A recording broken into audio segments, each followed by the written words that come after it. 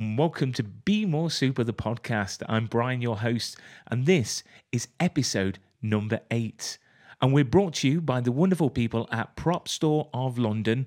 So if you're after a screen use prop or piece of costume, why don't you hop over to propstore.com and check out the website. They've got some absolutely wonderful auctions coming up. So this week's episode is with Stephen Lane, the CEO of Prop Store. So why don't you sit back and relax? And if you enjoyed the show, why not share with your friends, like on Facebook, and subscribe? So sit back, relax, and enjoy. Welcome to Be More Super, the podcast. Up in the sky, it's a bird. It's a plane! It's Superman. An action-packed podcast where we'll discuss all things entertainment. You're the answer to Are We Alone in the Universe? Conventions, prop collecting, cosplay, interviews, reviews, and so much more. The show starts with host Brian Gardner right now. So I'm here with Stephen Lane. Stephen, thank you very much for coming onto the podcast. Pleasure. Thanks for inviting me. It's a pleasure. Many people refer to you as the archaeologist of movie props. To me, you're like Willy Wonka, to be honest. I've won the golden ticket, and this place is absolutely amazing. You've got props from everything that I can imagine in the room that we're sat in now. Shall I talk you through some of the bits we got here? By all means. Yeah, so basically, right now we're sitting in what is the Prop Store sort of conference room, if you like, our main meeting room, and it's also doubles as my office as well. Yeah. So what I like to have in here is some of the things that maybe are a little bit more personal to me, that maybe mean a little bit more to me. Obviously, Prop Store warehouse here has nearly 15,000 square feet of goodies, and then in Los Angeles we have another 20,000 square foot facility as well. Wow. But some of the items here are some of the pieces that I try to keep hold of. As a lot of people who have heard me talk previously will know, I'm a collector born and bred. And that was really the sort of the starter Prop Store for me. So there are things that I like to keep and I don't want to sell unless there really are bills to pay and things to cover. So some of the key items in the office here, you've got a Christopher Reeve costume from Superman. It's from the first film. It's all fully labelled with Berman's and Nathan's labels with Christopher Reeve's name inside. This initially started, actually, its journey to me coming from one of the stunt guys who worked with Chris on Superman 2 and Superman 3. And they used to have a process of reusing the costumes that Chris wore would then become the hand-me-downs for the stunt guys as they perhaps got a little bit more worn out. And when he first came to me with this suit, it actually had been worn by him for fun runs for raising money for charity as well. What? And a number of the components were quite heavily worn and distressed just from their wear and tear. And then I did a deal in 2004 with the Warner Brothers Archive in Los Angeles, where they have a lot of these costumes hanging on rails there in storage. And what I did was I replaced all of the worn out components with material that come directly out of the archive off the rail, very specifically picking out the best condition components that I could find. And so it's a little bit of a hybrid in its origins, but essentially it is all labelled to Chris Reeve. And the chest emblem on them, they were all hand stitched into place, can actually be screen matched as well. So we know specifically which scenes in the film it comes from as well. What's really nice about this is that it's mounted on a custom display form, and the head is a life cast. It's a full head cast actually of Chris Reeve that was taken by Stuart Freeborn. Stuart Freeborn was the creature and makeup effects who is renowned for his work on 2001: Space Odyssey, the apes that he created, which were just groundbreaking at their time, and then obviously Chewbacca and Yoda and all the Cantina creatures from Star Wars as well. But he did a lot of the flying rig work for Superman. He did some of the miniatures, working with Derek Meddings and the team. But he also did the full-size dummies as well. So they had to do casts of Chris Reeve. And when I acquired Stuart's collection in the early 2000s, sitting there was the original mould taken of Chris Reeve's head during the production of Superman. Wow. And so it's rare that I'll actually put a head, a life cast, or even a form on a costume, because often it detracts from what we're trying to focus on, which is the costume itself or the prop itself. But in this instance, because I had access to a life cast that was taken during production of Superman by Stuart, of Chris, I thought, okay, well, let's go with that. And I think it works really, really well. Beautiful costume. Going back 10 years ago, actually, they were reasonably easy to find and not incredibly expensive, but they've really become tough now. It's rare that you'll find one that will come from a source that worked on production or just that's out in the wild unknown. Most of the suits that are out there now are known and with private collectors or in collections. So you've mentioned before as well that the Superman suit is heavily faked. Like there's quite a few. I heard an interview with you once that said that there's quite a few out there that you need to watch out for. Yes. Because they can be replicas. Yeah. Unfortunately, this isn't just specific to Superman suits. There was a period sort of in the 80s, late 80s and early to mid 90s where there was a sort of momentum building for people's interest in this sort of thing. But very, very restricted access. There was sort of auctions that took place once a year at Bonhams or Sotheby's or Christie's or something like that, and very little else, and very little reference as well. We're talking pre-internet, pre-Blu-ray, pre-DVD. You could get a VHS if you were lucky, and it was expensive at that point, and if you pause the VHS, all you get is a fuzzy screen. So your reference for the sort of guys who sort of were trying to replicate these things was quite poor. And we had an era of sort of really shady activities and materials going into those auction houses. And a lot of pieces that we've seen that were sold during that time, we will push back on now because there is just that much more reference and we're that much more aware of the processes and practices and materials that were used. And that's specific to the Superman costumes as well. So when I first acquired the suit components that I got from Mark the Stuntman, I went to see Noel Howard, who ran the shop at Berman's and Nathan's. And I said to him, look, I really like the idea of owning this Superman suit, but can you tell me if it's real or not? He said, yeah, absolutely. No problems at all. Very specific things you can look at. And one of them is the weave of the suit itself. It's the cloth that it's made from. And this was done on a machine that was out in Germany that Noel had managed to track down. They were having great problems finding an elasticated suit that wouldn't really show up sweat quite a lot, and trying to work out what materials that they could use to keep Chris comfortable and the stunt guys comfortable and have it look really good. You got to, when you look at this suit, I'm going to talk for hours just about this suit, aren't we? When you look at this suit, you've got to respect the fact that this is the sort of transition. This is the last spandex sort of superhero suit that we see. After this, the next big superhero film is Batman, and you're going to sort of foam latex components and much more of an armored look. So they were really trying to be true to that early Superman, the early superhero, black and whites and shows on Saturday morning. So it was difficult. So he said, look, the weave has got to be this weave. If it's anything other than this weave, it's not right. And just by telling us that, immediately discounted over 50% of the Superman costumes that are out there in private collections and being traded, because it was a much, much later fabric. It was, spandex didn't exist at this time. Lycra didn't exist at this time on a commercial basis.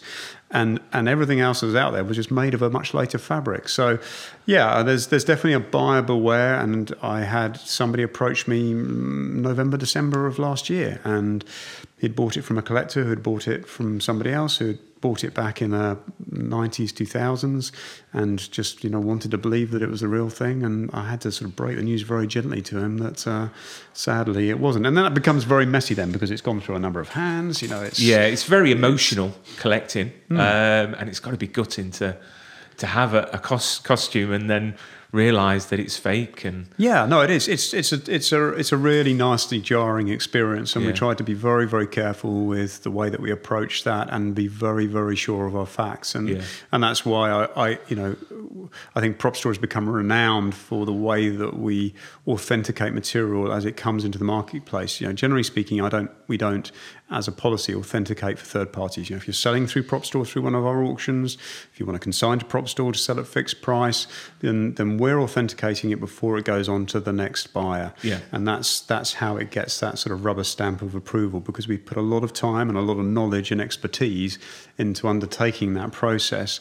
But yeah, it is tough, and there are other things out there in private hands, and the phrase that we sort of banter around it is wanting to believe. Often, if you see something on the market and it looks too good to be true, the likelihood is it probably is, and Yeah. you really want to do your homework on it. Really ask the people in the know and who've got experience. Don't be scared about losing the opportunity of acquisition. Yeah. If you miss out on that one piece, maybe it's for a reason, or something else will come along. But don't jump in feet first without doing your research.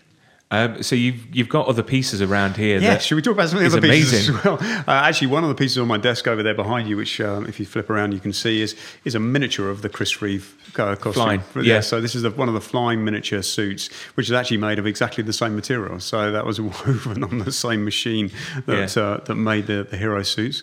Let's go around the room a little bit faster. We've got John Hurt's spacesuit from Alien. I acquired that nearly 20 years ago now, and we can match that to a number of sequences in the movie. To my right here, we have Jack Nicholson's very flamboyant Joker costume from Batman, the 1989 Michael Keaton, Tim Burton film. Beautiful piece of design by Bob Ringwood. Again, this is still an era where they were really reflecting upon the costumes and the style of the shows that had come before them. So you can see a lot of reflections there on the 60s Batman show. So really, really, really evident. Behind me is the Kurgan's costume from Highlander. What's really interesting these days is, showing my age a little bit, is that I get a lot of people who come into the office now who don't know Highlander and don't know who the Kurgan is. How do they not know Highlander? Everybody has their own tastes, and I just think that we're talking about an 80s. What was the date for that? Yeah, was it 88 Highlander? I think in around that sort of time. Definitely it was the 80s, wasn't it? Yeah. So yeah, you've got to be sort of maybe in your 40s to appreciate it. But it's an amazing suit. Again, this is a suit that took me 12 or 14 years to put together. Wow. The majority of the components of that suit went back to Berman's and Nathan's, the rental house, after production. They continued to rent elements of it out over a number of years, so pieces would turn up on different shows and then sort of get sold off at different times. And so I had the chest armour and the shoulder armour came from one place. Then about 8 to 10 years ago, a partial costume came up for sale in an auction in Los Angeles. That had the original helmet on it. It had 2 of the leg guards on it, the greaves on it. He only wears 1, so I had 1 there, which I'd already had sculpted, so I replaced that. Yeah. And it was a real journey to get that. And then the sword, the hero sword, came from somewhere else. So, but I love it. It's a really distinctive costume and stands out for me. How did you get into this business? I know that I've heard that you went to go and see Star Wars, and then that was the thing that really sparked you into thinking about collecting. But how did you get from a small boy to now the CEO of a multi-global company? Offices in LA and here. Short. It is a long story. You're right. A short story is really just passion and enthusiasm and love for what it is that I had interest in. Yeah. And I think that anybody who has the opportunity to work in any environment where they're passionate about something, then the likelihood is you're going to succeed. When I set out with PropStore, without regaling the same old tale, I had no aspirations or expectations of it becoming what it is today. When I first started out, it was coming off the back of owning another company with a friend of mine. We fell out, we split. It wasn't amicable, so it was quite a painful split. And I was like, okay, I'm not going to work with people like that again. I don't want to have employees. I'm just going to have big in-depth conversations with my wife. And we're like, okay, we've done the sort of, and in fact, that was only 9 employees, and it seemed like a huge amount at the time. Yeah. And just said, we're not going to go that route, and we're just going to work out of home, keep the overheads low. And I used to keep stuff in my garage. I had a back room, which was sort of like a converted conservatory, which I used to do all the photography in.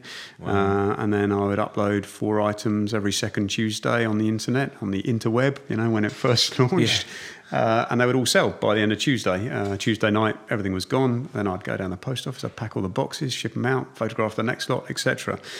And that was the really the genesis of Prop Store, from a sort of corporate perspective, I suppose, from a business perspective. And it was just, I loved it. I really loved what I was doing. And I'd go and see people who worked in the industry and say, I want to buy this stuff because I think it's amazing and it should be preserved, and I'm going to sell some of it, I'm going to keep some of it, but just don't throw it away. I'd go and see special effects houses, and the only reason they'd kept sort of mechanical heads or practical elements that they'd worked with was because the servos were valuable inside them. So they'd sit on a shelf, and then when another job came along, they needed the servo, they'd rip the thing to pieces, throw the casing, the outer shell, the artifact, if you like, away, and then reuse the servo on the next job. Same for costume houses. They'd re-dye, respin, they'd modify, they'd convert. Baptiste, the armourers, they'd have stuff from Aliens, Flash Gordons, Star Wars. They'd repaint, refinish, redress, whatever, just to rent it on the next productions. And these guys thought I was nuts. They literally thought I was bonkers. They had no understanding or comprehension of why it was that I was handing money over to them to acquire these artifacts. I called them artifacts. For them, they were just things for disposal, really. And it was that process that fascinated me, the hunt. You talked about the sort of archaeologist sort of element to us, the Indiana Jones of props, trying to go out there and discover, find the stories, speak to people like Noel Howard about the Superman. It's not just about finding the thing, it's about once you found the thing, what's the story behind it? Why is it like the way that it is? My first significant prop acquisition was a Rebel blaster from Star Wars, and that led me to go and see Baptiste, because I sort of found out those were the guys that made them for the film, and I was like, okay, so tell me about it. What is this, and why is it like this, and can you restore it, and who are you people, and what is it you do? So how do you actually find props now? Because obviously back then it must have been different times.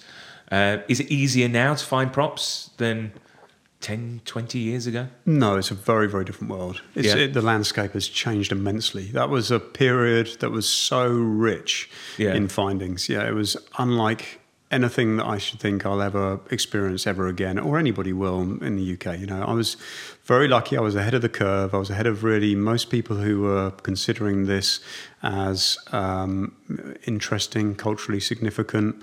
There were a few other dealers who sort of did it as a part-time to trading in toys or running events or whatever it might be. But I came into this specifically focused on just doing this. I was like, this is wicked, this is awesome, this is exciting, this is better than any day job I'm going to get with anybody working for anybody else.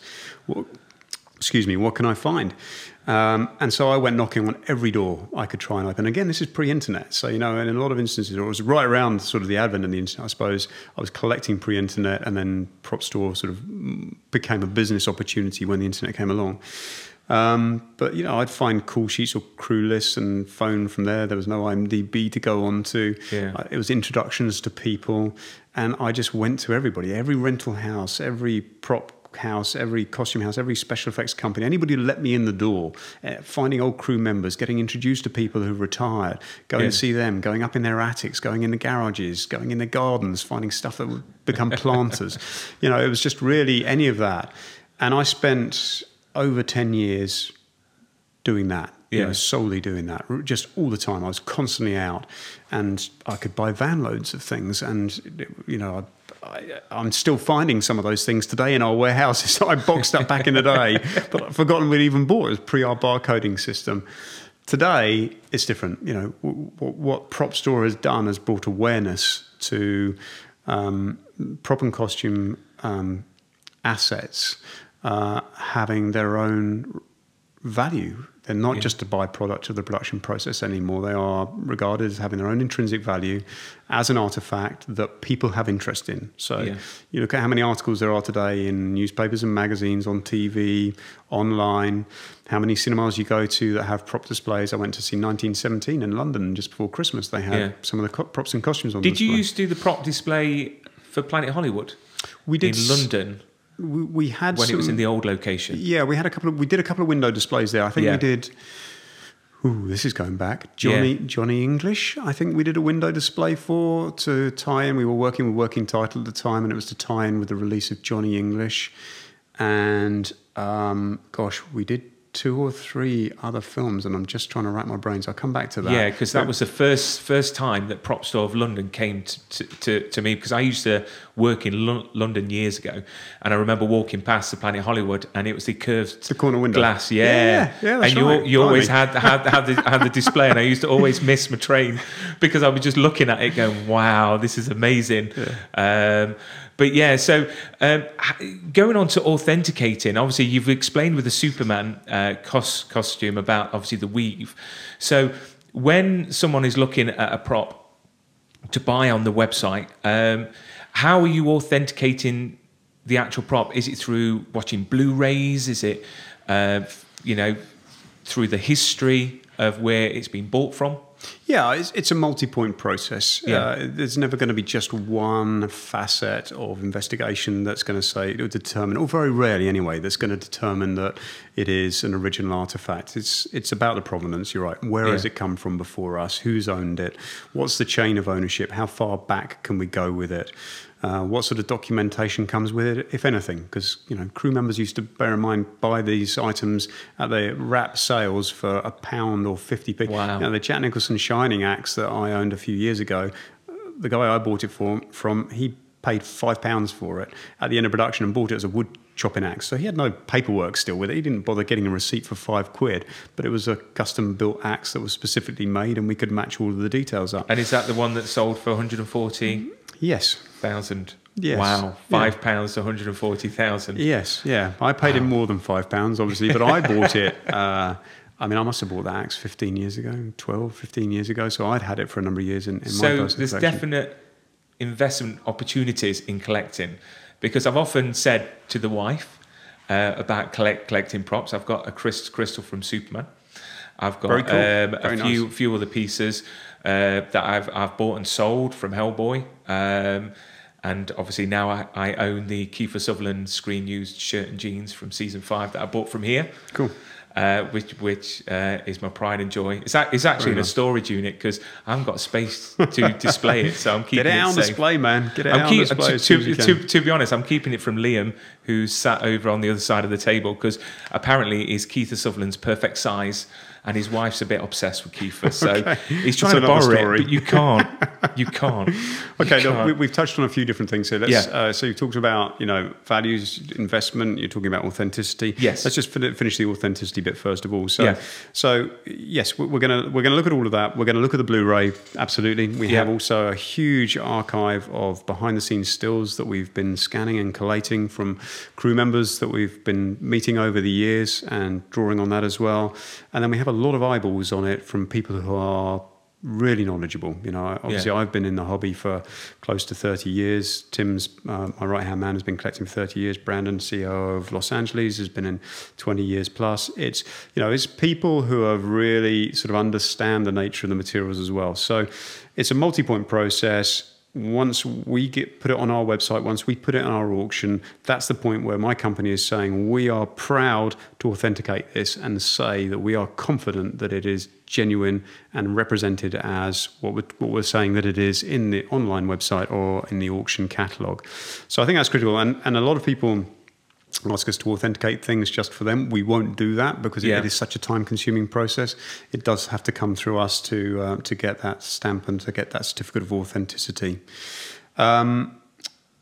We were talking about values there and investment. You were also asking about the change in supply within the marketplace. So let's just roll back to a little bit of that. So the way that it has changed today is from having that opportunity to go out and find these caches of material that were, as I say, in garages, lofts, with rental houses or whatever it might be. That's gone, pretty much gone now.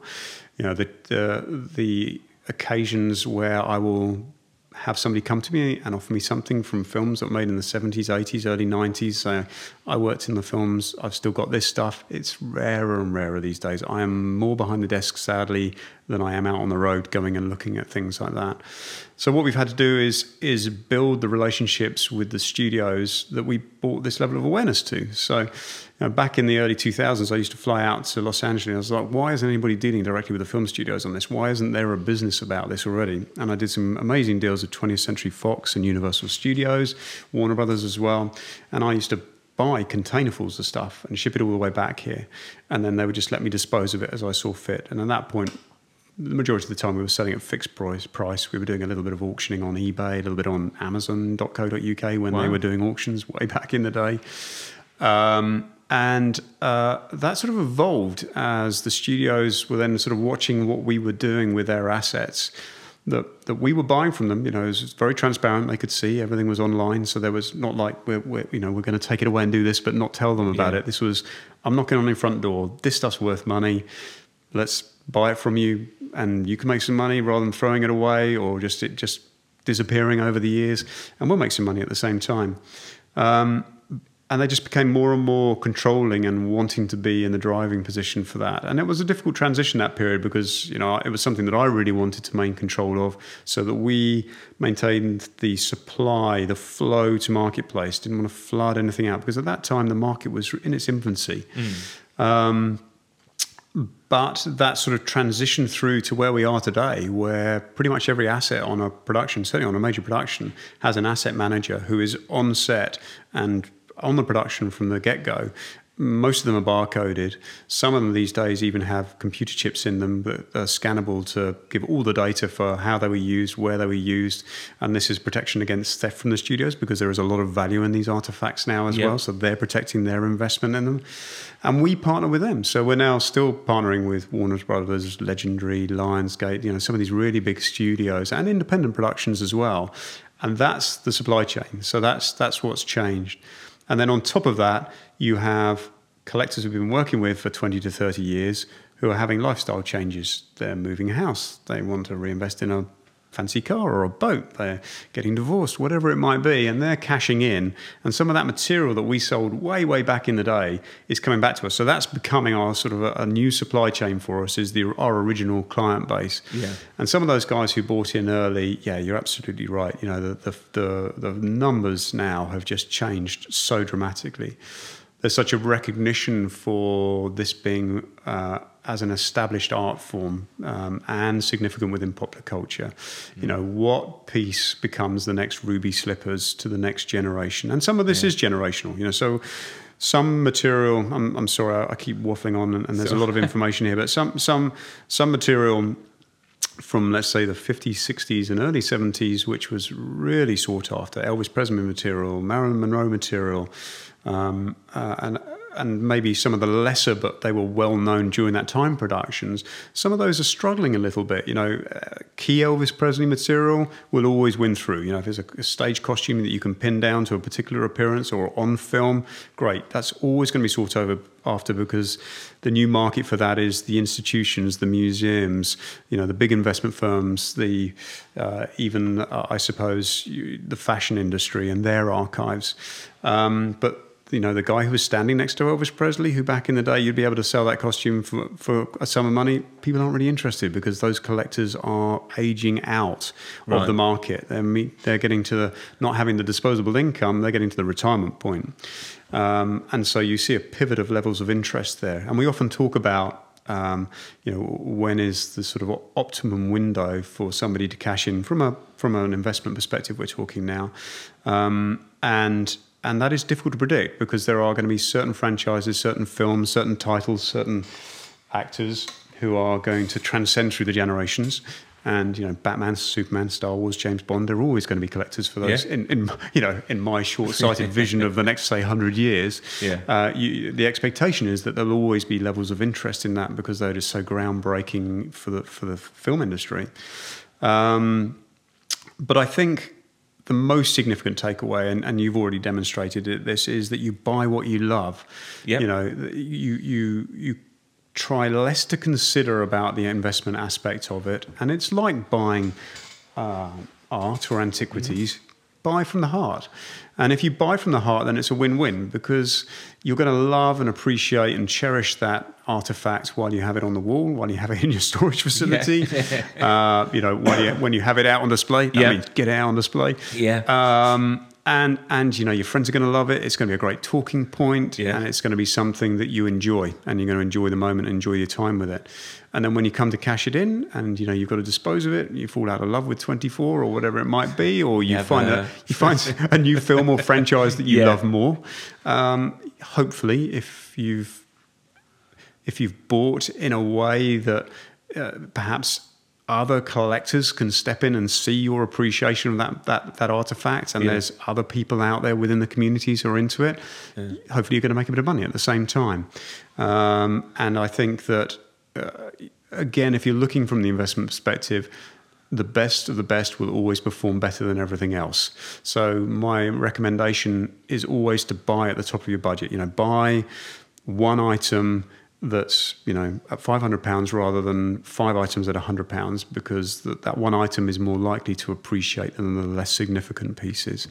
But buy with your heart, and then you're a winner. Do you think collecting props nowadays is a rich man's game, or do you think it's accessible to everyone? I think the perception is that it's only a rich man's game, but if you go on PropStore's website, you can buy something from £15 to probably £100,000 on our website right now. There is plenty of accessibility to lower tier material on our website, on our competitors' website. There's an awful lot that trades on Facebook, social media platforms now as well, that's in the tens and hundreds of dollars and pounds. Obviously, hundreds of dollars or hundreds of pounds to some people is a lot of money. Yeah. But I think if you can recognize the fact that you are looking at something as art, as a collectible for the significance, its historical significance in its application within, the film or TV show that you love, then there's a degree of justification for that. Have we seen more money come into this in recent years? Absolutely. No question about that whatsoever. When I first started PropStore and when I was first collecting, one of the things I used to say all the time was that I had no understanding why something like a Darth Vader helmet or a Stormtrooper helmet shouldn't be fetching the same amount of levels of interest and therefore money as something like an Eric Clapton guitar. Yeah. Now, Eric Clapton fans would probably go boo hiss when you're talking about I'm not interested in Star Wars stuff. It's all very relative, isn't it, to each individual's passion. But what we're seeing now is that items are changing hands for high six figures, and in some instances 7 figures. Yeah. And that's something that I forecast, if you like. If I predicted that and couldn't see any reasoning why it wouldn't happen 20 plus years ago. And I think what's happened is that more of the institutions, more of these maybe very wealthy, high net worth individuals who have disposable income also have got to the point where they're like, having a Superman costume, a Chris Reeve Superman costume from the original films is really cool. And you know what? It's really hard stuff to find. And if I put it in the corner of my penthouse suite or whatever it might be, I'm going to get a lot of people ask me about it and love it. Yeah. And so I think that there is no doubt that the collecting communities are maybe competing a little bit more. I think what we've seen within just the last 10 years, really, maybe even sort of 5-6 years, are sort of items that were 1,000 to 2,000 jumped to 2 to 4 or 2 to 5. Items that were sort of 5 to 10 are now 10 plus. Yeah. Items that were 10 are now 20 to 30. And for some people who have been in since the sort of very early days, that's very hard to get your head around. It's great if you got in early and you know, you're sort of now at a point where you can cash a few of those chips in. And we also talk about that, you know, prop money. It's you know, sometimes I'll do a deal and sell something which is substantially more than I bought it for, but I then just go immediately buy something that's more expensive that I would have paid so much 4 years ago. And so it's like I never actually have it in my hands for more than, you know, a day or two. So I think it's relative, but you can definitely find stuff to collect at any budget. Yeah. So once you've got all your props, all your collectibles, I've been asked by quite a few people to ask you this. Is there a way in the UK, because obviously we've got listeners in the States as well, so this isn't going to relate to them as much, but is there a place where you can go to get our things insured? You know, if you've got a collection that's worth thousands of pounds and you've got them displayed in your house and not your storage unit, how do you get them? Or in your storage unit, actually. Yeah, absolutely. Yeah. You want to be thinking about that even more. How do you get them insured? I mean, what's the process in that, if there is one? Yeah. Well, I've been working with the same insurance company for over 15 years. There are corporate insurers, so they insure the company for me and the company assets, the company inventory, the company collection that we have, over 30 spacesuits from different films and TV shows, amongst other things. And so I have a very good relationship with them. They're very familiar with what it is that we're dealing with. Again, if you'd asked me this question 10, 15 years ago, I would say there was practically nowhere to go for it because there was no understanding and recognition of the value and the significance of these things.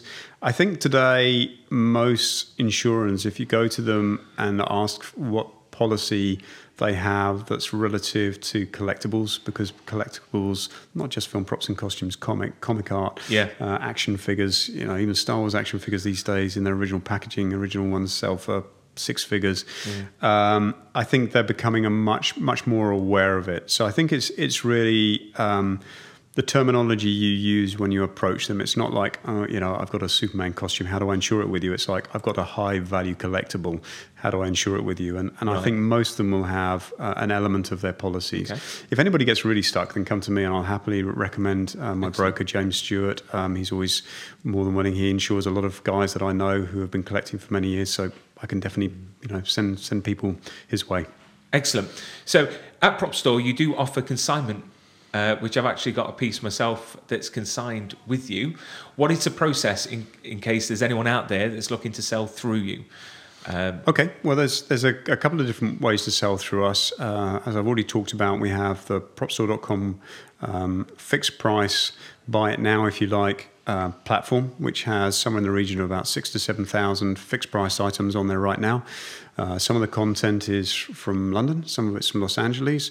Consigners will work with us, gravitate towards us based upon their geographical location. So we're working predominantly with people within the UK and across Europe, some in Asia and further afield, Australia.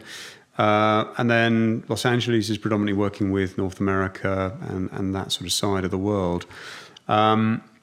The first port of call, you can go onto propstore.com and consign to us. There's a page that you can fill out there, which allows you to put the sort of bare minimum information about the artifact that you have for our sort of first stage appraisal, if you like. It allows you to upload a photo or two as well, so we get an idea of what we're looking at. And then it's really a conversation with you as the consignor as to what your aspirations are. The auction model is something that we pivoted to in a much more significant way in 2014 when we started the Entertainment Memorabilia Live auction in London. And the reason for that was because we were competing with auction houses where we would say to you as a consignor, look, we think this is going to be worth £150. So we'll put it on our website at £149.95. Your consignor fee is this, and this is what you're going to net.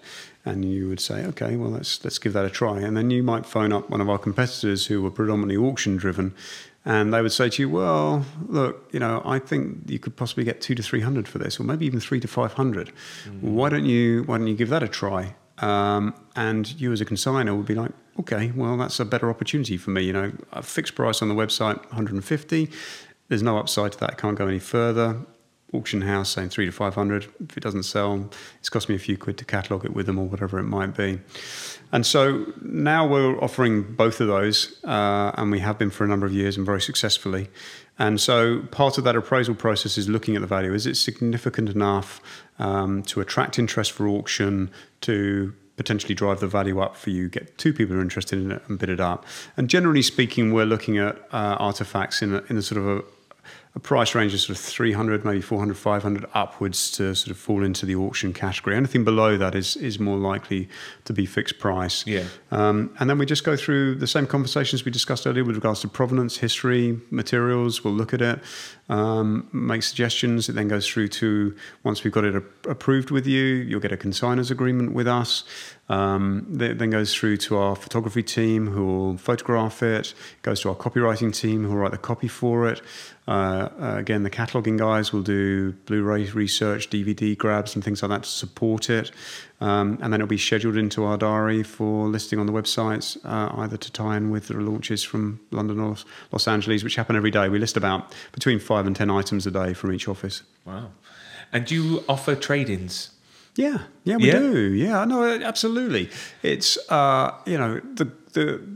as I said, the whole company philosophies have been born out of my passion to collect. Yeah. And you've got to trade as a collector, man. You can't just strike a line through that just because it becomes a bigger business.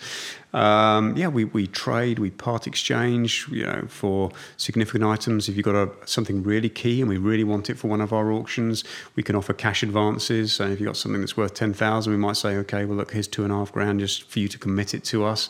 And so that we can hold it back for our next auction. So there's all sorts of wheeling and dealing that's going to go on. That's good news. If you see something you like on the website and you want to swap something out, then we're happy to chat about that as well. You also go to a lot of conventions. I've seen you go to the San Diego Comic Con. What's that like compared to, I think I've seen you at the London Film and Comic Con years ago. Yeah.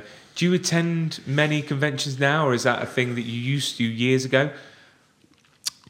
Less now than previously. Yeah. A few reasons for that. The heyday for me, and for most sellers, so we're talking about vendors who go to a convention to sell something. Yeah. The heyday of that was pre-internet. So basically what happened was we all used to hold our best stuff back and go to the NEC Birmingham or Grundy Park, was it Grundy Park, Grundy Hall, Grundy Park, I think it was, the sports hall, the Jason Joyner Showmasters, one of his first fairs, okay. On a Sunday, one Sunday every 3 months or whatever. But you'd hold your best stuff back, you'd go there, and then all the collectors who were really passionate into it, they'd be like all around the table trying to find out what the stuff was that you had. And of course the internet came along, and you don't want to hold your best stuff back anymore for that, and nor do any of the other traders and dealers, and nor do the buyers. They don't save their money to come to the show because they're expecting to see the best stuff there. And there was this real period of, wow, this is just changing. We were growing as a company, and I was exhibiting at more and more shows in the UK and building these grand stands with shelves and lights and carpet down before anybody in the UK was doing that for anything like this. And we were slowly pricing ourselves way out of the market as the spend patterns didn't grow with us at the same time. And in fact, I would say that the majority of visitors to a convention today spend less per capita than they did back in the 90s when I was doing shows. I would get somebody who'd come to a show and spend £2,000 or £3,000 with me. Yeah. Now today I think people cover their transport, their parking, they want to buy a burger or a sandwich, maybe have a beer, then they'll go and pay maybe 50 quid for an autograph or two, maybe 100. They'll queue up in that line for that. And that's it. Their budget is done. They've spent their 200 quid on getting there, being there, and having their autograph or maybe a meet and greet. Yeah. And the vendors who are generally sort of sitting around the peripherals, they're sort of looking at all these people who are almost window shopping. And that's where we got to. We just got to the point where I was taking less and less money. It was becoming more and more expensive to attend. And it's not all about the money. It was all about the camaraderie. We had some great events where we'd have big dinners out with tables of 30 or 40 people at TGI Fridays in Birmingham. We'd all get together. It would be a big thing. But just the world changed.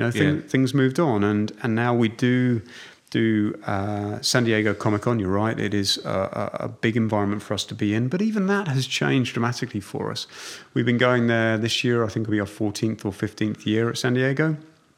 And when we started in our first booth, which was 10 foot by 10 foot, and we had 6 pallets of stuff turn up for it, we were so overstocked, it was just hilarious. We were literally hand carried everything to our hotel over hours because we couldn't get it all onto the booth. But we shipped it all from the UK as well back then. Wow. But then we were trying to meet the sort of Greg Nicotiros and Howard Bergers. We were trying to meet the effects industry guys. We were trying to meet the prop masters. Then we were trying to meet, and impress the studio representatives, the producers, the directors, some of the talent that would go as well. But today, they are all in our circle already. They are people that we are working with and dealing with. Obviously, not everybody, but a lot of people who were on our target list in those early days are now suppliers to Prop Store. They're partners with Prop Store, and so. At the same time, Comic-Con has changed. Again, only going back that sort of 15 years ago, there was so much more emphasis on what was happening in the hall. Whereas if you go to San Diego now, if you're lucky enough to go, and it is crazy, go there at least once in your life if you can. There is so much more that takes place outside the hall. It's actually the whole town, the city is taken over. The baseball field becomes a zombie walkthrough experience. The Hard Rock Cafe has some meet and greet going on. This restaurant up there has a Leica convention going on where they're showing stop motion animation. There are pop-ups all over the place. They did a Blade Runner one a few years ago, which was just phenomenal. All off-site. You don't even have to have a ticket to get in the hall. And in fact, that's the other big problem is it pre-sells immediately within minutes or hours. Yeah. So a lot of people who want to get in can't get in. The people who've been there before get priority. So actually what happens is in the hall, you're seeing the same faces that you've seen many times over, which is great. They're all people who we want to converse with, but you're not seeing much of the sort of fresh blood that you want to see, the fresh collectors who are sort of the new entry-level people who you want to be having the conversations because they can't get in. And they're all outside milling around doing the other stuff. So I think that, social media has probably become more of a focus for investment for us. Engagement on that gives us a much broader opportunity on a global level. People don't need to have bought a ticket. They don't need to have spent money to engage with us. They can see our beautifully shot images. They can converse with us. They can engage with our blogs, etc. And I think that that's taken some of the place, but it will never take it all. I always want to be out there and meeting people. I love going to Star Wars Celebration, for example. That's a real geek out fest for me, where I'll take my Prop Store hat off for as much of it as I possibly can and just get really nerdy with Star Wars collectors. Excellent. Well, I think that's about time with us, Stephen. So, I could speak to you all day, especially about the Christopher Reeve costume just there. But lastly, if you had to choose one prop that you've got, and that was the only prop that you could have in your collection, what would it be? I've been collecting for 30 years, man. That's one. It's got to be one. It's got to be one. Really? Yeah.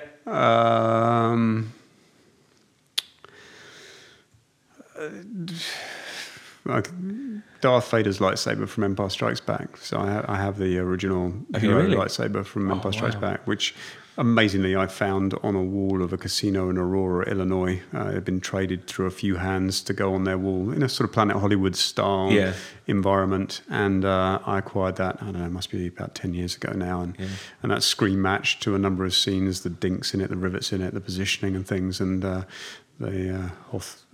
carbonite freezing chamber and things. It's hanging there right in front and centre in all of those publicity stills in the "I'm Your Father" sequence as well. It's so. My origins of Star Wars, as we talked about right at the very beginning of this interview, at 7 years old, going with my mum and dad to see it in Leicester Square at one of the premieres. Right the way through to the action figures that I was trading with as a kid and the trading cards, through to the Rebel Blaster that was my first significant Star Wars prop. And so I think, that's going to be right up there at the top of the tree. Do you prefer the old ones compared to the new ones?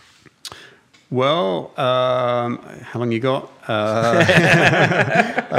I was very, very lucky and very, very fortunate because of the amount of artifacts that I have for the original trilogy. Yeah. I actually ended up working as a consultant, specialist consultant on The Force Awakens for nearly 2 years. Wow. So I was on and off set all the time, meeting with people like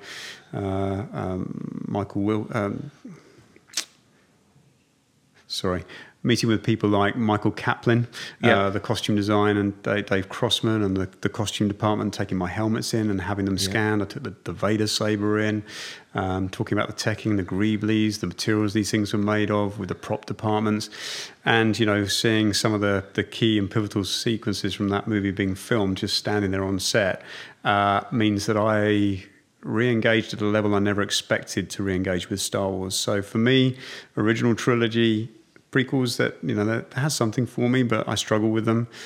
Force Awakens is then next on the list for me. That's something that I will take with me forever. And actually, hanging on the wall behind you there is a photograph of myself and Brandon Allinger in 2013 or 2014. It must be, actually sitting in the cockpit of the Millennium Falcon. So it's Wow, how lucky are you? Yeah, really so lucky to as I say, to have found something that I just did as a hobby for fun, made a business out of it, ended up being a consultant on. I've got a credit on that film. Rolls at the end of it. It's just it's mind bending, really, and I'm very, very, very fortunate.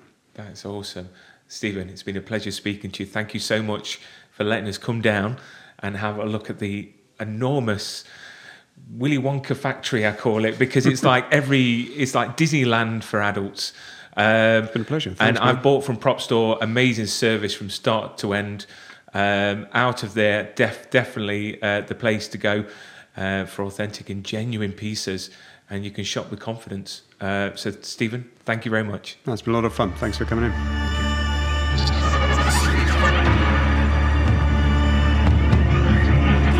You've been listening to Be More Super, the podcast. It was kind of a crazy, fun experience. I love the show, guys. You're awesome. Listen, my whole family loves it, man. If you enjoyed this episode, be sure to hit the subscribe button and share with your super friends. In my world, it means hope.